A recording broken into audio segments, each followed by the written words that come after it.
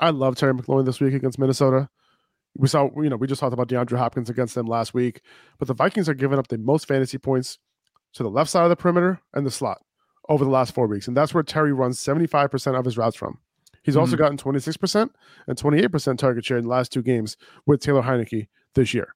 And Preciser also is predicting Minnesota to lose by 8 points in this game, which means they're going to be in a negative game script, which means a lot of passing late in the game, which means a lot of garbage time potential here. And that's what we want to hear.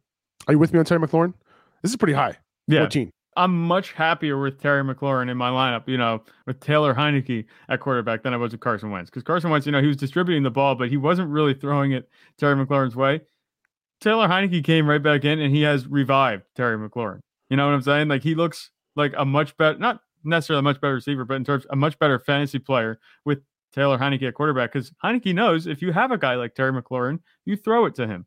You don't just avoid him. You don't throw him the ball. You throw it to Terry McLaurin. And he looked really good the past 2 weeks, with Taylor Heineke at quarterback. That's really the main difference for me. I think that's what makes him a decent start now. I think 14 is a good spot to have him. It might be a little bit high for my taste just yet.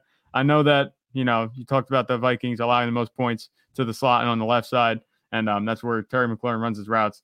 Washington's offense, I'm still a little bit, leery. This is going to be a test. If the Vikings go up, it might be a negative game script. I think the Washington should be able to keep it competitive, though. They might be able to keep the ground game in play.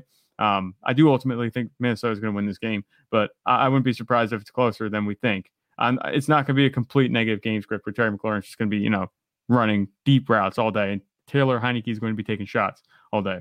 And that's another reason why I like him, because Minnesota has been one of the best teams against the run. And I don't think Washington's going to be able to establish any sort of run game against them. They've already been inefficient in the run game this season. So that's another reason why I just think that they're going to be able to shut down the run, and then they're going to have to pass the ball. Yeah, is Terry McLaurin your start of the week, would you say? Yes. Yes, Terry McLaurin is the start of the week. There you go. All right, there it is.